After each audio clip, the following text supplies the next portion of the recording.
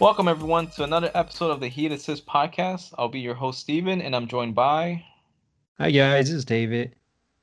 Hey everybody, I'm Carson.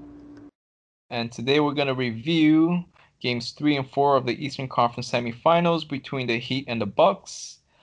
As most of you know, the Heat won the first two games in convincing fashion, and it seemed like the Bucks were going to be in quite a struggle to get any footing in the series. So we're going to go ahead and get started right away with Game 3, which the Heat won, bringing the series to 3-0. So what really stood out for me in Game 3 was how Jimmy Butler was able to close off the game like he did in Game 1. He completely dominated when it was really needed to get the win. But one thing I wanted to point out was that, the Heat did not have Kelly Olynyk in play. So we actually got to see Myers Leonard on the floor, which unfortunately was not his best time on the floor. Don't worry, Steven. Let me say this. He got rocked. He got cooked. He got destroyed. He got abused. He only played 8 minutes and he was useless. There you go, Steven. I've been hating on Myers Leonard a lot. I will give him credit for this. He kept Brook Lopez out of the paint. Like Brook Lopez did not want to give him open three. And so he, just by him being on the floor, he kept Brook Lopez close to him and out of the paint. And I thought that the Heat had to take advantage of that to make up for his deficiency on the defensive end. He got cooked by Brook Lopez, though. That's another point that I wanted to bring up that's associated with Myers Leonard is that the Bucks wanted to take advantage of the fact that they had Myers Leonard on the floor, but also that they wanted to use Brook Lopez on the offense a lot more. You can see they ran a few isolation plays on the post, which, like David mentioned, one of them kind of deterred Brook Lopez to take a fadeaway jump shot, which he swished. And then he also made a three on top of on Myers Leonard as well. So having him in there kind of pushed Lopez to not be so close to the basket. But Brook Lopez was still successful doing that. Mm-hmm. And to me, I think that's something the Bucks should have tried to emphasize more to diversify their offense just because, and I keep saying this, Brook Lopez was all-star level center for the Nets just purely on post plays. It wasn't later until he developed his mid-range and three-point jump shots. So I think that's something that they could have used more, and I wasn't surprised to see that they finally started to run a few plays for him down in the post, although not as much as I would have expected. Oh, sorry. I just want to emphasize your point, Steven. Like Giannis Antetokounmpo injured his ankle in this game, and it really hindered his play. So I thought it was very important that you say they need to diversify the offense because Giannis was kind of ineffective in this game. So sorry to cut in. No, I mean, you're absolutely right. It's to me, I felt like even if Giannis wasn't hurt, it would have been nice to have times when him or Middleton were on the floor, just because you notice that Coach Budenholzer, he was very keen on having certain times for each player, especially their star players. I think one of the main things Bucks fans are complaining is Bucks head coach. He is not overloading their minutes of their star players. And Bucks fans are wondering, why aren't you putting the best players on the floor at all times if it's needed to win the game? If he's going to go the route of not playing heavy minutes for those stars, and you're going to emphasize on having other players try to produce, I would look at Brook Lopez as a prime candidate to try to run those post plays. And, I think it was kind of a little too late to have him do it just on an emergency basis when Giannis got hurt. I guess I was kind of happy for Brook Lopez because I think he deserves a lot more credit than just being a spot-up three-point shooter. But well, to be fair for Coach Bud, if he ran more plays for Brook Lopez in the post, it would make Giannis even more less effective than he already is right now. I guess that's the point. He is I can understand what Coach Budenholzer is trying to do. He's trying to give Giannis more space to operate. It's kind of like the Joel Embiid and Ben Simmons thing. I could understand why he wouldn't want to do that. Because you mentioned Giannis's minutes, and I'm glad you mentioned that because this is something I wanted to mention. Giannis has played less minutes every game since Game 1. On Game 1 against Miami, he played a little over 36 minutes. Then he played a little over 35 minutes in Game 2. And then he played a little 34 minutes in Game 3. Like it's becoming less and less. Like I can understand game 3 because he was a little injured, but like game 1 and game 2, I don't understand why he's playing less minutes than game 1. Doesn't make sense. Game 3 makes sense because he got injured at that game, right? So Yeah. he was trying to be a little bit more careful. But to go back to the point of not having Brook Lopez play post-up minutes when Giannis is on the floor, obviously you don't want to take Giannis as the main focus of your offense. Like when I mentioned the different lineups and not having those players, Giannis and Middleton, play heavy minutes, there are times when Giannis is not on the floor, and you would want to have maybe Brook Lopez play on the post, maybe have double coverage by the Heat's defense, and have him kick it out to Middleton or someone else. Because like you mentioned, if Giannis's minutes are reduced or he's not playing most of the game, there's a good chunk of time where Giannis is not on the floor. Instead of just giving the ball to Middleton and let him figure it out, or there are even some minutes where there's no Middleton or Giannis, let Brook do something as opposed to maybe Bledsoe or run play for Kyle Korver. Like, not that you shouldn't have plays for those guys, but you could mix them up a lot more. I would have a lot more faith in having Brook Lopez have set plays run for him on the post, and maybe he could get someone in foul trouble just because he's so big and tall. It's hard to see how he wouldn't command double coverage from the Heat's defense, or at least get someone in the perimeter open. So that's one thing I kind of wanted to emphasize, and I wanted to see if the Bucks would eventually do, which I guess they did to a very small extent.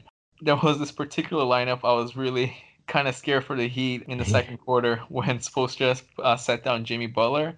The 5-man roster on the floor was Derrick Jones Jr., Tyler Herro, Kendrick Nunn, Jay Crowder, and Duncan Robinson. I was like, wow.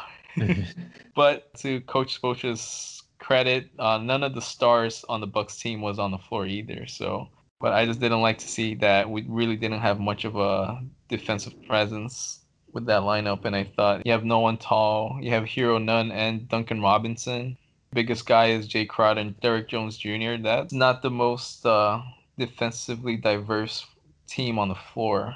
But the team didn't do too bad, just because, like I mentioned, the matchups that they had, that the Bucks had on the floor, wasn't that it was pretty much their bench players as well. So, and they did okay.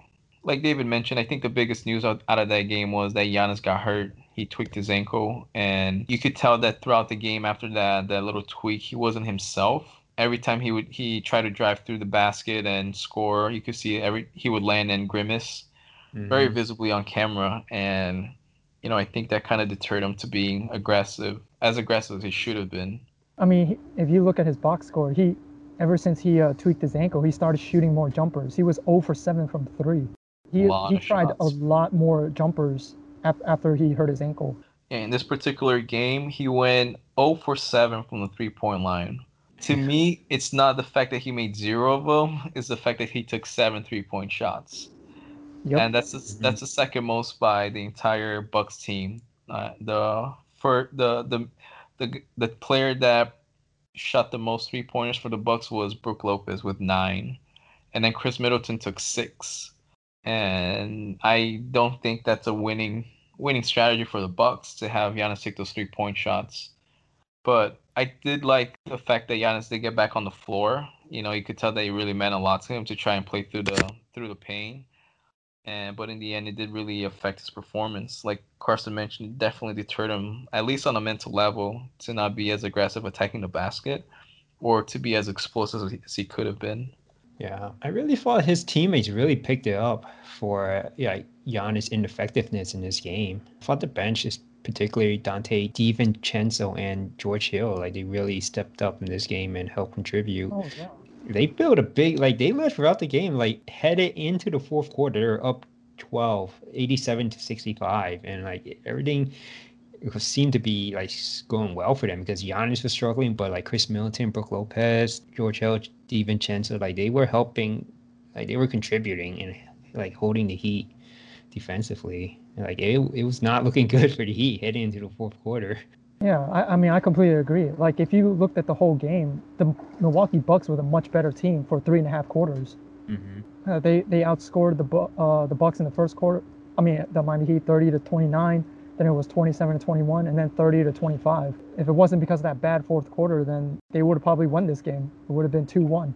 What a fourth quarter it was for the Miami Heat, where they turned things around. Starting out the fourth quarter, you didn't really expect the Heat to blow out the Bucks. They were just getting everything right. Like they were shooting tons of threes, and if they miss it, the Heat would just grab the offensive rebound, reset, and just led to a free throws. Jimmy Butler was doing it all for the Heat, on the defensive end, getting to the line. And one point in the fourth quarter, he scored in 5 consecutive possessions for the Heat, either through the free throw line and grabbing offensive rebound, getting fouled. He had a steal and led to a fast break dunk. He also had like an alley-oop. Like that was all in 5 consecutive play. Jimmy Butler and Bam Adebayo put the Bucks just got to the line so many times.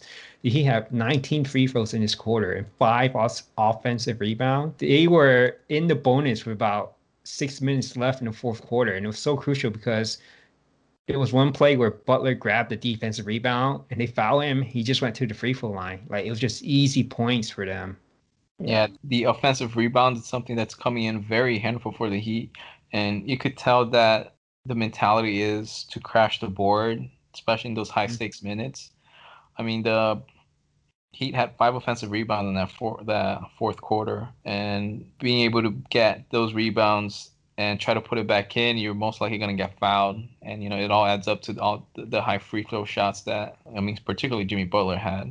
I just want to mention this. This is the second time that the Heat have out-rebounded the Bucks. It was 49-44, and Bam Adebayo had 16 rebounds. He had a great game on the defensive end, like securing rebounds.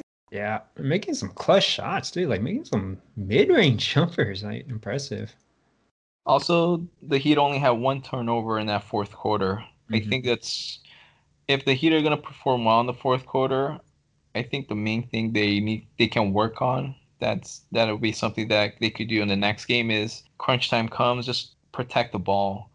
I feel like, and we'll get this more in the fourth game, when you start seeing the Heat make careless plays and starting to turn the ball over during crunch time, it just spells doom, and you feel like the players are, they kind of get, it affects their ability to make the right play. I don't want to say that it's particularly one person, but when the offense is being run by this particular player during those crunch times, I think that's when the Heat start doing not as good to close out games. So we'll get there more in the fourth game, but I just wanted to point out that in Game 3, having Jimmy Butler take over, not only score but protecting the ball with the entire quarter, the team only had 1 turnover. I think it's really huge. Mm-hmm. When the Heat were on that crazy run, like they outscored in the fourth quarter, they outscored the Bucks 40-13, which Carson brought up before the podcast. Like that was the largest deficit in playoff history for any quarter. Shot clock era. Shot clock era. Yeah, okay. Shot clock era. Ever since the shot clock era, that's the largest point differential in the fourth quarter in a playoff game, 27 points. Yeah, and I know like when the Heat overcame the 12-point deficit and took the lead, like Giannis started guarding Jimmy Butler. And I think it was so. Jimmy Butler, they were able to set screens for him, and he was able to penetrate and still get to the free throw line or make plays for his teammates, including driving to the rim and making a bounce pass to a Jay Crowder open 3. We finally saw Giannis just straight up guarding Jimmy Butler, and I think it still wasn't enough because the Heat was smart enough to set screens for Jimmy Butler, allowed Jimmy Butler to penetrate. Even though Giannis still made some nice plays, I think he forced Jimmy Butler in a turnover in one play and forced Jimmy Butler to airball 3. Poked the ball out of Jimmy Butler one time. Mm-hmm. Yeah, so it wasn't like a complete domination by Jimmy Butler, but like that matchup, I don't think it went as well as the Bucks wanted. I don't think it was a good idea for Giannis to guard Jimmy Butler, especially if his ankle was injured.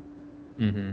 Yeah, I agree with Carson. Just inopportune time. The moment called for the best player to defend their best player, and unfortunately Giannis was hurt. The ability to be able to see if your star player is capable of performing, defend at that level that you're expecting, I think it's important as far as being able to make the right adjustments, and which I don't think Coach Bud did. But I also wanted to point out that it wasn't just Butler that performance that really carried the Heat in that fourth quarter. I'm just going to lay out some stats, basic stats about the fourth quarter, and it just completely stands out of how crazy the dynamic was between the two teams and why they had the biggest point differential ever. So field goal attempts. The Bucks had 23 against the Heat's 18, but the Bucks only made 6 of those 23 shots. So that's 26%, as opposed to the Heat made 10 of those 18 shots at 55.6%. The Bucks shot 10 3-point attempts and made 0. They couldn't make any of them. The Heat shot 3 of 9, which, 33%, not the greatest, but better than 0. Now you look at the free throw discrepancy. Kind of like we alluded to, Jimmy Butler was able to get to the basket pretty easily. He had 19 free throw attempts in that fourth quarter, and the team as a whole made 17 of 19. The Bucks only had 2 free throws, of which they only made 1, and they were taken by Eric Bledsoe. You look at the rebounds. The Heat had 16. The Bucks only had 7, and the Heat had 5 offensive rebounds. And like we mentioned before, Jimmy Butler was very active. He had 2 offensive rebounds, and it just kind of shows how the whole team is just trying to fight for every possession as much as possible. He had 8 assists in one quarter, which is pretty good. The Bucks only had 3. And then personal fouls, the Bucks had 10 as opposed to the Heat's only 1 personal foul. I think it's crazy. All these stats add up to the Heat having 40 points, and the Bucks only having 13. You could say it's just a complete meltdown by the Bucks, or, I also give a lot of credit to the Heat's defense, being able to keep those percentages way down. Yeah, you mentioned, Steven, they were only 3 out of 9 to Heat in the fourth quarter, but I feel like a lot of those misses, they were able to recover it with an offensive rebound. They were just getting wherever they wanted. The Bucks seemed like they couldn't hit a jump shot, and they were settling for like really bad jump shots. Like Bledsoe had a quick pull-up 3 during the fourth quarter, and it was just like, that was really unnecessary. And that's like you're playing right into the Miami Heat's hand. I completely agree with you. There were a lot of those shots that the Bucks did. They were like desperation shots. There's no need to do it. Yeah, they had some success penetrating, getting into the rim. Every other shot where they weren't attacking, just not good plays for the Bucks. I thought it was funny. I think Carson mentioned this, but Jimmy Butler scored more than the entire team. He scored 17 Yes, he points, did. I believe, right? And the Bucks only scored 13. Jimmy Butler scored 17 of his 30 points in the fourth quarter. On the same level, but from a different perspective, the Heat scored more free throw points than the Bucks scored in the whole quarter. Talk about meltdown. And such a crucial game to be up 3-0. If Bam Adebayo went 6 for 6 from a free throw line, it's like game over. 6 for 6 from Bam Adebayo. That's impressive. He's been shooting the free throw pretty well in the playoffs. Yes, he has. I think he's way above his regular season average. I have to check on the numbers. I'm kind of liking the fact that he is being more consistent when it really matters, as far as free throws. But you guys have anything else to add for the game 3? I feel like that was game 4 may not show it, but I feel like that's the nail in the coffin for the series. I feel like the Bucks are not coming back from this, even though they won in game 4. The series is pretty much over. Yeah, I mean, to highlight that particular point, no team in the NBA history has ever come back from a 3-0 deficit. Don't say that. Damn it, you said it. Knock on wood, Steven. Knock on wood right now. I think it's to highlight the point that if it gets to 3-0, it's not really a luck factor. There really has to be some sort of serious matchup issues or some sort of advantage that, the winning team has going on for them. And you can see it in this series very clearly. The matchups are just in favor for the Heat, despite not having the same, I guess some people might say, not the same talent level. So we'll see. I guess it's a matter of when will the Heat finish the Bucks. And I would really like to see the Heat win as soon as possible, just because the Raptors just beat the Celtics to bring their series to a 2-2. So the earlier we beat the Bucks, the more time we have to rest and prep for whoever wins that series. Yeah, I feel like the Heat will have their hands full, whichever team wins that series, because both the Celtics and the Toronto Raptors, they offer some like different sort of problems for the Heat. You're absolutely right. I completely agree. And very different ways as well. Yeah. Because they're both complete different styles. It's really wise for the Heat to finish them off in Game 5, especially since more than most likely Giannis is not going to play. Absolutely. And before we get on a tangent, let's move on to Game 4. What did you guys think of Game 4? Thought it started out pretty aggressively for the Miami Heat and for Giannis Antetokounmpo, who was able to play, taped up his ankle and just went to work on game 4. He came out really aggressive. And that first quarter was monstrous. Yeah, that first quarter he was 6 out of 8, including 1 and 1 from the 3-point line. Like it just seemed like he just kept forcing in. He kept driving and forcing in, and the Heat couldn't stop him. I don't think the Heat sent the best defenders, especially in that first quarter, but Giannis just was unstoppable. Like, this is what we thought he would be doing, right, throughout the whole series. But I think the Heat were drinking a little bit of that Kool-Aid. Like, I agree, because, Steven, you mentioned this. They look flat-footed. I completely agree with you. I think part of them was like, they're like realizing, man, the Bucks probably gave up already. We don't have to play like a full, really hard in order to win this game. I saw a lot of like one-on-one matchups. There were a lot of, yeah, exactly. And normally they don't do that. That's not the game plan to like stop them. Like, I feel like they're drinking that Kool-Aid, pretty much. That, I guess that's how the saying goes. But, despite that, the Heat was still leading after the first quarter, but because everybody else with the Bucks were ice cold, they could not hit a three. Like, nobody else was really scoring besides Giannis. Like, Khris Middleton and Brook Lopez really struggled in this first quarter and in the first half. In the first half, it was all Giannis and very little from the Bucks. But like, what kept it close for the Heat was just Bam Adebayo was really aggressive, started out really hot. It will eventually lead to like a really like a career game for him. Like, this was probably his best game in the whole series, but he was doing it all in the first quarter. Like, he was hitting 26 points is his playoff career high so far. Yeah, but I guess overall, like the overall game he played in this, it was like one of his best ever. I really like what I saw from Bam because he was, Brook Lopez was not giving him any like layups or drives to the rim, and he was just hitting mid-range or hook shots. Like, he was hitting it outside the paint, and he was just hitting clutch mid-range jumpers. It was really impressive. It's really good to see him expand his range and able to hit his mid-range shots. Like, that's the most impressive thing for me.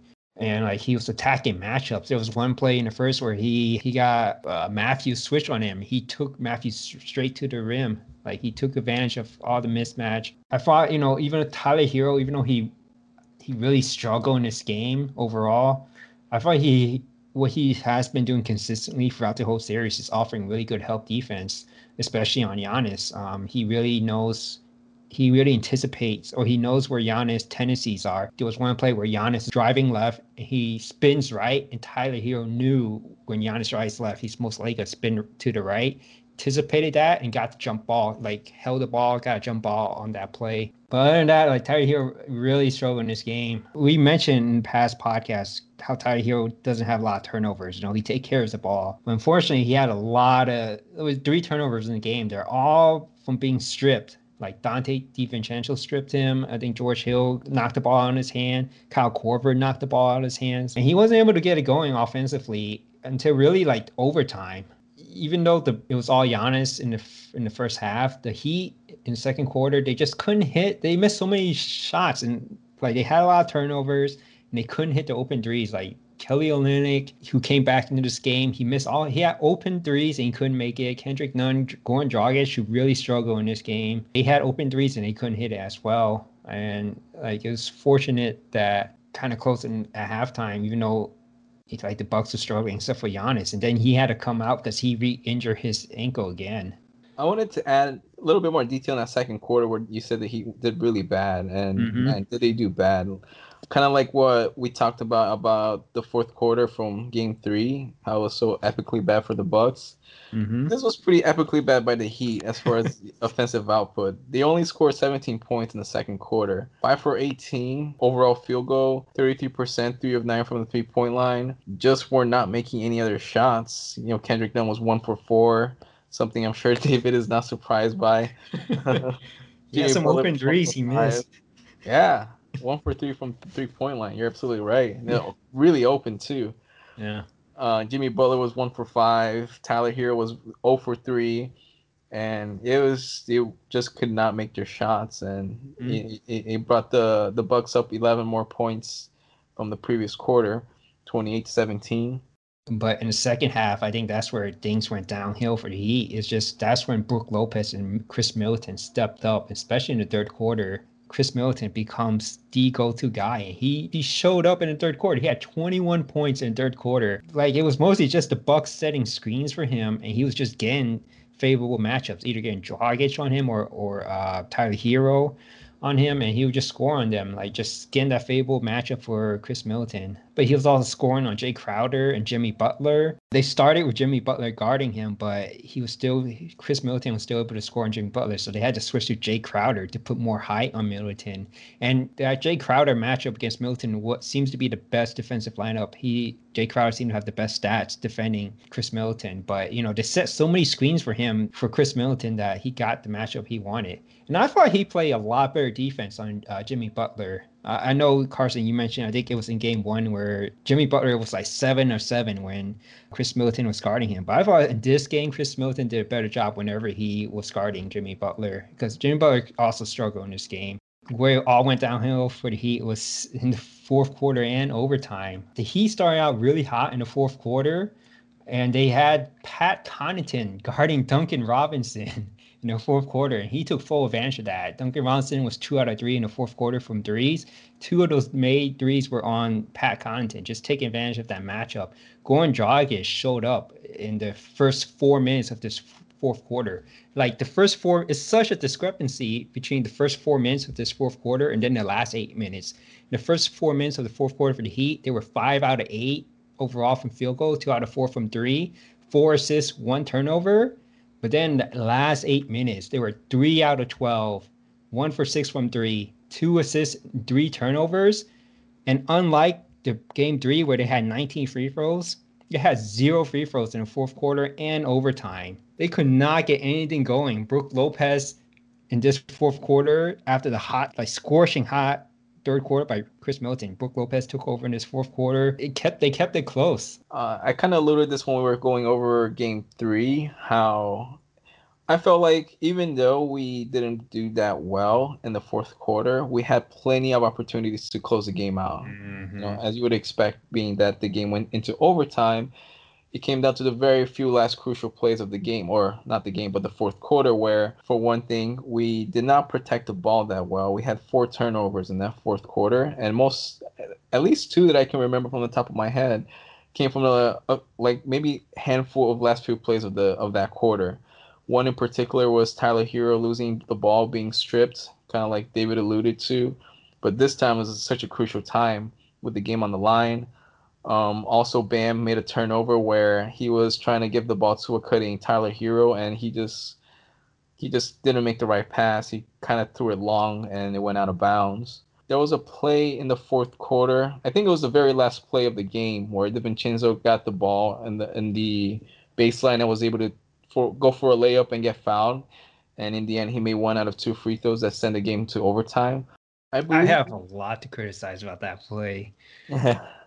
I mean, for the main point I wanted to bring up is, I believe the announcers for the game, I believe it was on the ABC, they mentioned that the Heat had an extra foul to give. Apparently, the Heat did not foul anyone to take some time in, because that last play only had a few seconds left, and being able to foul without having any sort of to cut down the momentum from the Bucks play, their set play. I mean, it would have been huge, right? Mm-hmm. Maybe they inbound the ball, let the clock go for 4 seconds, and then foul them again. Now they're trying to make one basket in 4 seconds. It puts a lot more pressure, and I felt they could have used that to ice the game for the Heat, but they didn't do that. And I just felt that the execution at those last few moments really, put the Heat in a bad position to send the game into overtime.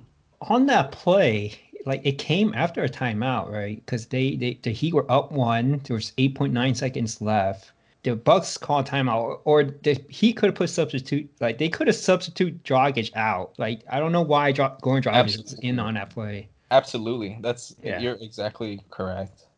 And like the whole play breakdown, like, the whole play started when they got the ball to Khris Middleton. He beat Jay Crowder, and Jimmy Butler sagged off with DiVincenzo to help out.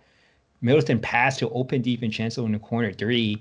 And I feel like Butler should not have fell for the pump fake. He was like going for the block. and DiVincenzo was easily able to pump fake him. DiVincenzo is only shooting 26.7% in the playoffs, and he's only 2 out of 7 in the versus the Heat playoffs. Like, I know it's like hindsight, but he really should just play to the advantage and let DiVincenzo cut off the drive and let DiVincenzo shoot that three. Like, I would have taken that chance instead. Yeah, absolutely agree. Play to the numbers. He has Yeah. not been shooting well. He wasn't really an offensive threat most of the game, and I felt that giving him the pressure to win the game on a 3-point shot would have been much more advantageous. I think so, because he choked on the free throw. He missed a game-winning free throw. Yeah, DiVincenzo missed the first one and Yeah. was able to tie the game with the second free throw. Oh, that play was painful. But to even get to put the Heat up one, don't forget in that previous play, Tyler Herro made a clutch 3-pointer to put the Heat up one with 21 seconds left. Like, it was like a Duncan Robinson type play. Like, he was coming off the screen, like he was running. Yeah, like, on the move. Yeah, on the move. It was an incredible 3-pointer. And like, give credit to Tyler Herro. He struggled throughout the whole game, but when it came down to crunch time, he really he was the one making all the clutch shot for the Heat. Well, I do want to point this out. That was his only shot that he made in the fourth quarter. Yes. 4 in the fourth quarter, and it wasn't overall for the Heat. It wasn't the best offensive performance. They shot 42%. I wanted to say, yeah, he shouldn't have been given that much minutes, but the problem was nobody else was stepping up. Goran Dragic was struggling. Kendrick Nunn was struggling as well. Like, there was really no other option but to put Tyler Herro in. And even though he struggled in that fourth quarter, just like nobody else could step up. So it was rough. One of the things that I consider also a possible downfall for the Heat in that quarter is that we didn't play our best players to try to close the game out as much as possible. Mm-hmm. Jimmy Butler only played 6 minutes and 37 seconds. Same for Jay Crowder. Mm-hmm. I felt like if we really were intent to close the game out, play your best players to close the game out, especially since Butler has been so dominant in the fourth quarter. But if you cut his minutes by half, it kind of prevents him from having the opportunity to get going. I really was hoping that Spoelstra would have put him on like from the all 12 minutes for that quarter, because as much as we were up 3-0, closing the game and sweeping the Bucks, I thought it was so important to do. Mm-hmm. And to see that, I think even Spoelstra might not have been so urgent to try to close the game. Just by looking at the minutes played in that fourth quarter, I thought that was very unusual. I have to agree. Like I mentioned, they had 0 free throw attempts in the entire fourth quarter and overtime. Like, they weren't getting anything in the offensive end. Like, they were taking a lot of bad shots. Goran Dragic in the last 8 minutes was just horrific. And overall for this game, he did not contribute to this game. So after Dante DiVincenzo made 1 out of 2 free throws to tie the game, the Heat had one final possession with 1.9 seconds left. And I'm not gonna argue this play too much. With that little time, you can't really get a good shot off. But they took a 3 down by 1, and Goran Dragic just had his shot got stuck in the rim. I think that emphasized what was going on for the Heat offense throughout the fourth quarter and overtime. Yeah, and to highlight that, it was Goran Dragic was just waiting at the baseline, and eventually he just got the pass with the defender right in front of him. He just had to chuck it. There wasn't much of a play going on, I felt like. Yeah. That ends the fourth quarter, and the Heat and the Bucks are off into the overtime, where unfortunately Khris Middleton really took over. Something that kind of is going to stand out in his career so far. I think one of the things that Bucks fan has been waiting is for someone in the lineup to step up to close games, and I think Khris Middleton really, he was able to do that. He was able to score 9 points, 3 of 5, 1 for 1 from the 3-point line, 2 free throws, 2 for 2. The Bucks scored 11 points in overtime. He scored 9 of the 11 points for the Bucks. Like, one of it was the Heat were down by 1, and they got to switch Tyler Herro on Khris Middleton. He made a 3 to put the Heat up the Bucks up 4, and that was dagger. That was it. Especially after Tyler Hero made 2 clutch threes to bring them, to bring the Heat in one. I believe there's only 3 seconds left in overtime, but they could not penetrate. They were not getting good shots. They were forcing shots. Like, to highlight this, if you take out Tyler Hero, who was 2 out of 2 in overtime, the Heat were 1 out of 6 in field goal, and they had 3 turnovers, and they just could not get anything going. And if it wasn't for Tyler Hero, it wouldn't have been close at all. And to add to the point I made earlier about the Heat having a hard time closing out games when certain players are put in a position to play make during the crunch time, the same thing happened. You see Bam and Tyler Hero playing pretty much the entire overtime minutes, and during those crunch times, they each have 1 turnover. Mm-hmm. And, during those times, it's so crucial to protect the ball. And, to give credit to Hero, he made 2 out of 2, all from the 3-point line. He made 6 out of the 8 points for the Heat. But I think I would have been more comfortable having the ball in Jimmy Butler's hand. And maybe having, instead of Hero, having another defensive weapon to slow down Khris Middleton, maybe like Iguodala. Mm-hmm. Just because I would trust Jimmy Butler more to not turn the ball over. And also just because, being Khris Middleton was shooting lights out, try to slow him down somehow, putting a better defender. And like you mentioned, David, the Bucks made a point to get the best advantage for Middleton to make those plays. Mm-hmm. So I feel like the Heat, they do better when they emphasize their defensive matchups as opposed to try to win through offense. Unless Jimmy Butler's closing the game out and going bonkers, right? Which is why I would advocate for him to try to win the game for the Heat. But I think I wouldn't agree with Coach Spoelstra having Tyler Hero in during that overtime pretty much the whole time. It was, especially on the defensive end when they're down by 1 and the Bucks had the ball. They had Tyler Hero in, and they target Tyler Hero. I don't think Eric Spoelstra made he could have made some defensive lineup changes, like coming out of the timeout. It's really strange that he didn't. Like, he left some of the weaker defenders in. I thought that was really questionable. Overall, those closing minutes, so that 4th game was somewhat frustrating. And as much as I like to say we just couldn't make shots, I think it was a lot of poor decisions. Or not bad, I guess. I don't want to say poor. I'm sure Spoelstra has some sort of grand scheme behind his decisions, but from a plebeian viewer like myself, I felt like those weren't the necessary plays to win the game, and potentially allowing the Heat to sweep and taking some much needed extra time off to get ready for the next series. But it just felt like we, as a team, were not as active on defense, a little flat-footed, maybe tired from all the effort we've been putting in the first 3 games, on top of knowing that Giannis got hurt and that no team has ever come back from a 3-0 deficit. It just kind of caught us, we're just kind of not on alert the full time, it felt like, especially kind of like we pointed out when Giannis was still dominating in the first quarter. You could tell that we weren't as keen on sending help defense. Mm-hmm. And I think that kind of set the tone for the rest of the game. Especially not having Giannis, I feel like that's not an excuse. If anything, I felt when Giannis got hurt, I felt like this is our chance to actually take the game away. Right. Because from that first quarter, I was like, we are not going to win this game, like at all. If Giannis is playing this hard, the Bucks don't want to get swept. That's just embarrassing. So they're really giving in their effort. Where the mentality for the Heat would be, you would assume, would be the complete opposite. They kind of have a safety net, so they don't have to try as hard. And I'm not sure they're taking that actively, but from an effort standpoint, it just kind of hits you on a subconscious level. And so, and to me, to validate that point, I just kind of saw it in the fact that Giannis was just getting to the paint so easily, and the fact that Khris Middleton was able to make some really tough shots.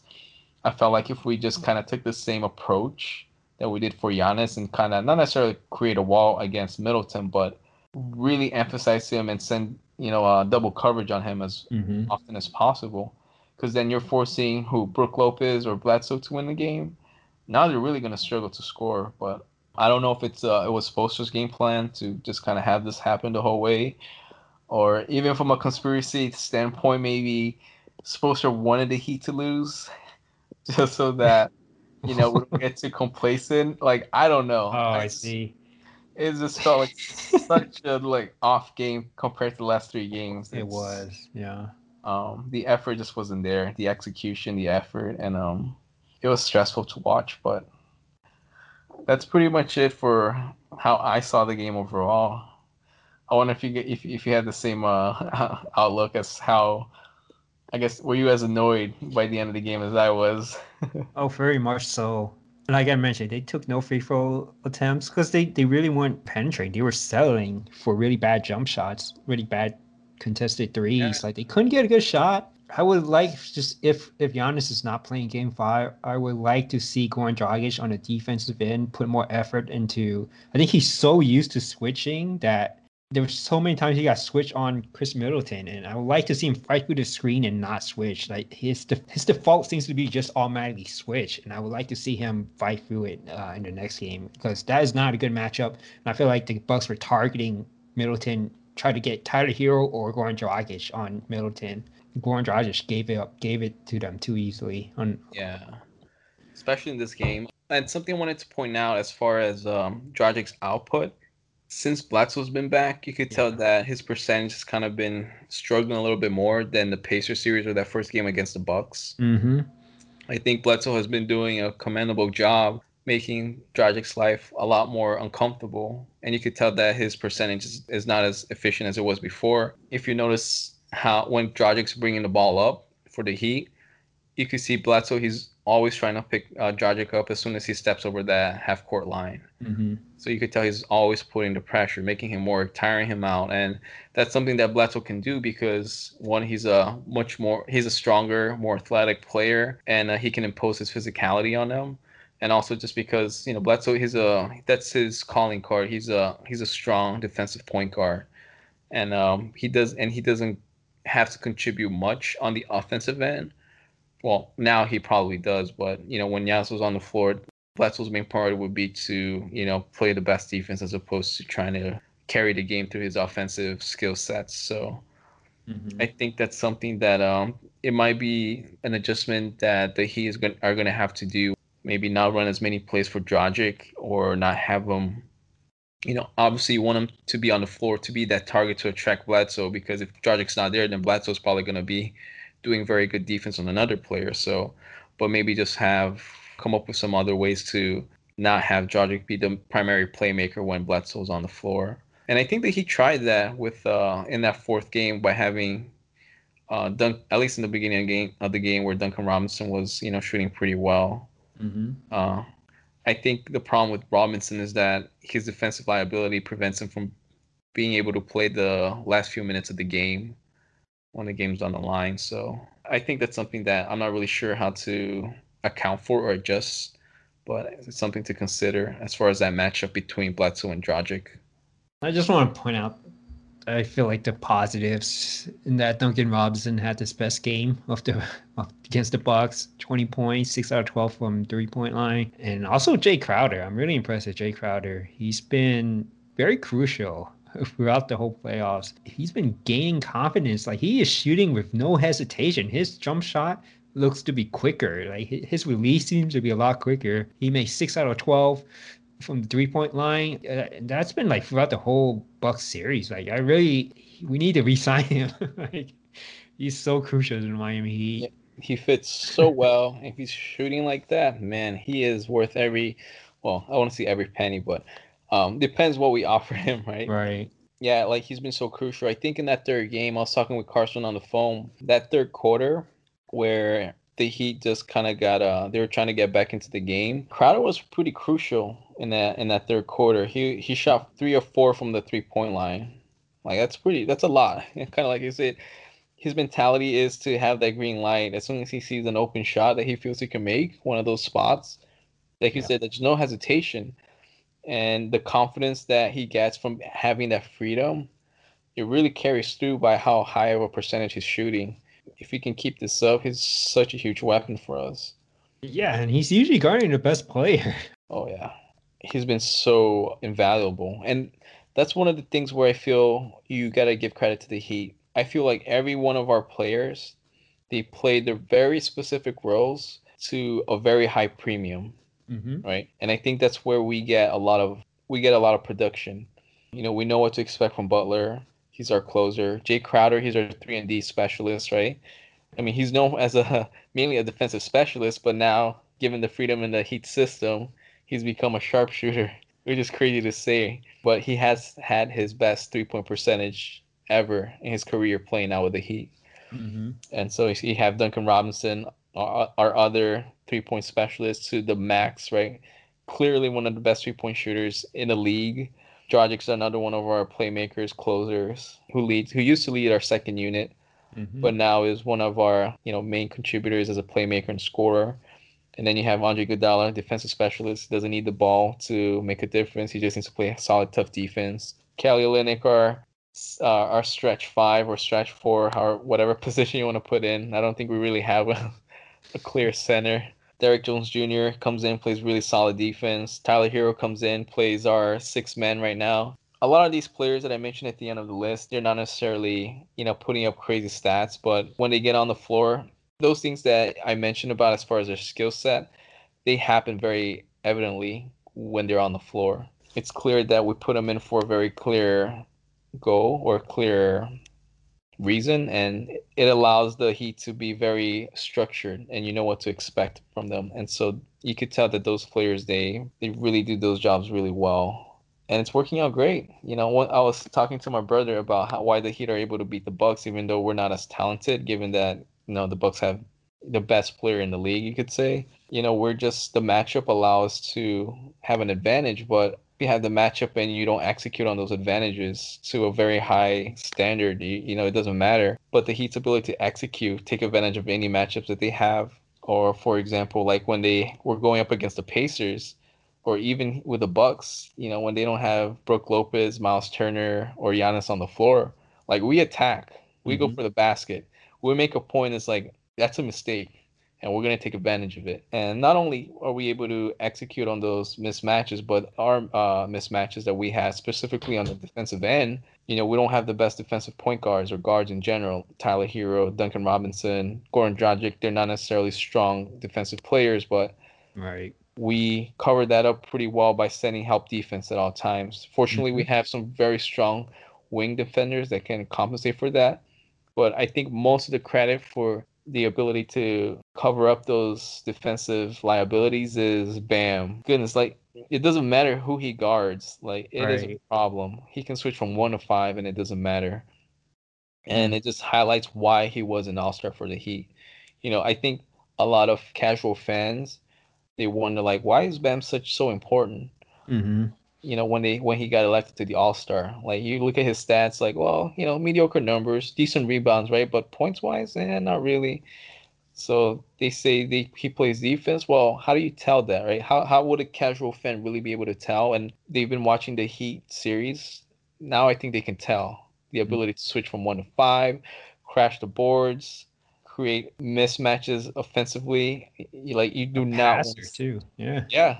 Like, you do not want to put on a slower center on him or a smaller forward on him, because his physical gifts as being so athletic and explosive, he could get by over bigger defenders, but he can also overpower smaller defenders. And his ability to play make, given that he creates those mismatches, has really allowed him to grow as a playmaker. I think, although one of my very harsh criticisms for him is that he kind of makes some crucial turnovers during the end of the game. I think that's something that he would get much better as he gets more experience in that role, because this is the first year he's really assumed the role as a playmaker.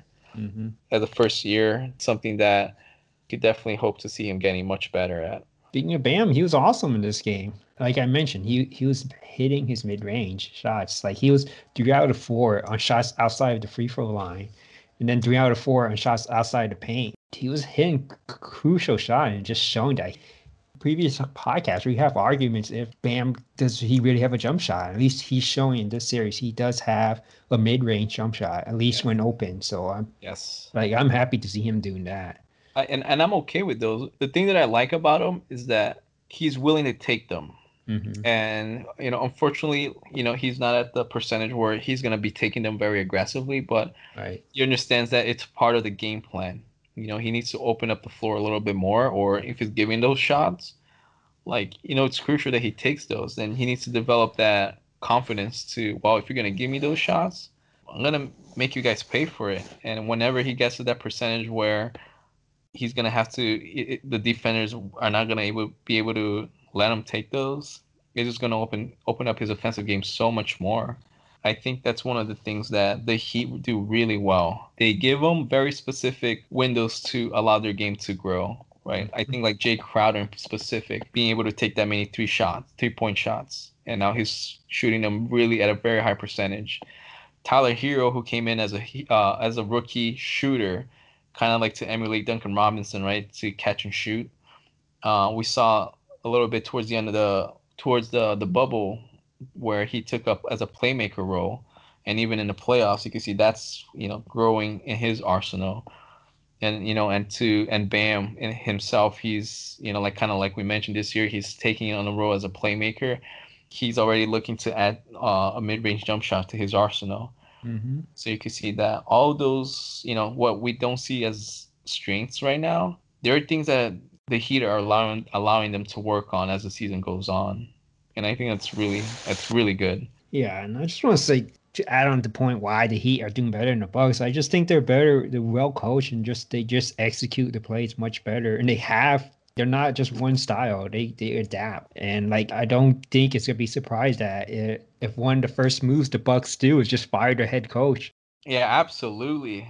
I just want to say I completely agree with you, David. Like if the Bucks lose this series, he's gonna get fired. You can tell from like game 1, 2, 3, and 4, like there is absolutely one game plan when it comes to offense. Just give Giannis the ball and then just have him drive through 5 guys and hoping he can score. That's pretty much it. Like if you look at most of like the offensive like half court sets, most of the players just stand there and do nothing.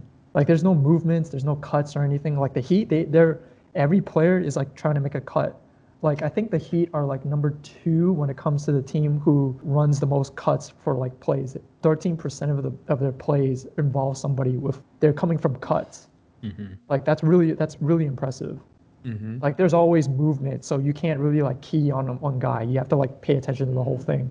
I read somewhere on the message boards the Bucks fan criticizing Coach Bud about that it took Giannis's injury for him to realize that he needs to play the best players at all times. And the proof for their statement was that Middleton played 48 minutes in that game, although 5 of those minutes was in overtime. But it took that extreme for him to realize, hey, we need to maybe I need to diverge my plans from my regular season plans, where he had a very structured time limit for all of his players. And it's kind of puts a lot of criticism in his clout as a head coach, because in Atlanta days, he clearly overachieved with the Atlanta Hawks in the regular season, right? At one point they had the best score in the East, even against when LeBron was with the Cleveland Cavaliers, correct? Mm-hmm. And but I never faulted him for not being able to get far in the playoffs, just because like kind of like I mentioned, he clearly overachieved with a roster that didn't have a superstar at all, just have very 5 solid starters, questionable bench players, and was able to get them to the playoffs, and then as a number 1 seed. I believe they had 4 All-Stars during that year. Right. I think that was Kyle Korver's prime, Al Horford's prime, Jeff Teague, Paul Millsap. You kind of see the same pattern where you have this team that does really well in the regular season, but in this case really underachieves in the playoffs. The Bucks were expected to get to the finals, and a lot of people felt like they were going to get to the finals easily, convincingly, without having any sort of possible hiccups. But you can see that his inability to make the adjustments whenever it was really called for, it really put the dagger on this team's capability to get to the finals. And the evidence shows that, because he's not willing to play more minutes for his star players, kind of shows that. And like Carson said, I wonder what the Bucks management is going to do, because they're very fond of Coach Bud, but They're never going to win if they keep him. This is the second year in a row. He hasn't changed his philosophy. Like, if you look at the playoffs last year, like, he didn't play Giannis a lot either. Not until it was, like, absolutely necessary. He hasn't changed since last year, and he loses again this year. I don't think he's going to change any. Like, this is who he is. Yeah, we'll see. But I think we're getting ahead of ourselves because the series is still not over, and we're talking like it is. Even though it's most likely is, but we do still have Game 5 tomorrow, September 8th. So let's hope that the Heat can close it out. I'm kind of looking ahead to the next series, to be honest. I'm just kind of disappointed how Game 4 ended, but I'm looking for the Heat to bounce back. Even if Giannis comes back, I'm really expecting the Heat to win. I'm expecting Jimmy Butler specifically to really assert himself, being that he is the leader of the team, to send a message to the rest of the team that we got to close this shit out. Like, we can't be playing around and let them keep coming back. Mm-hmm. I don't think he's going to come back this series.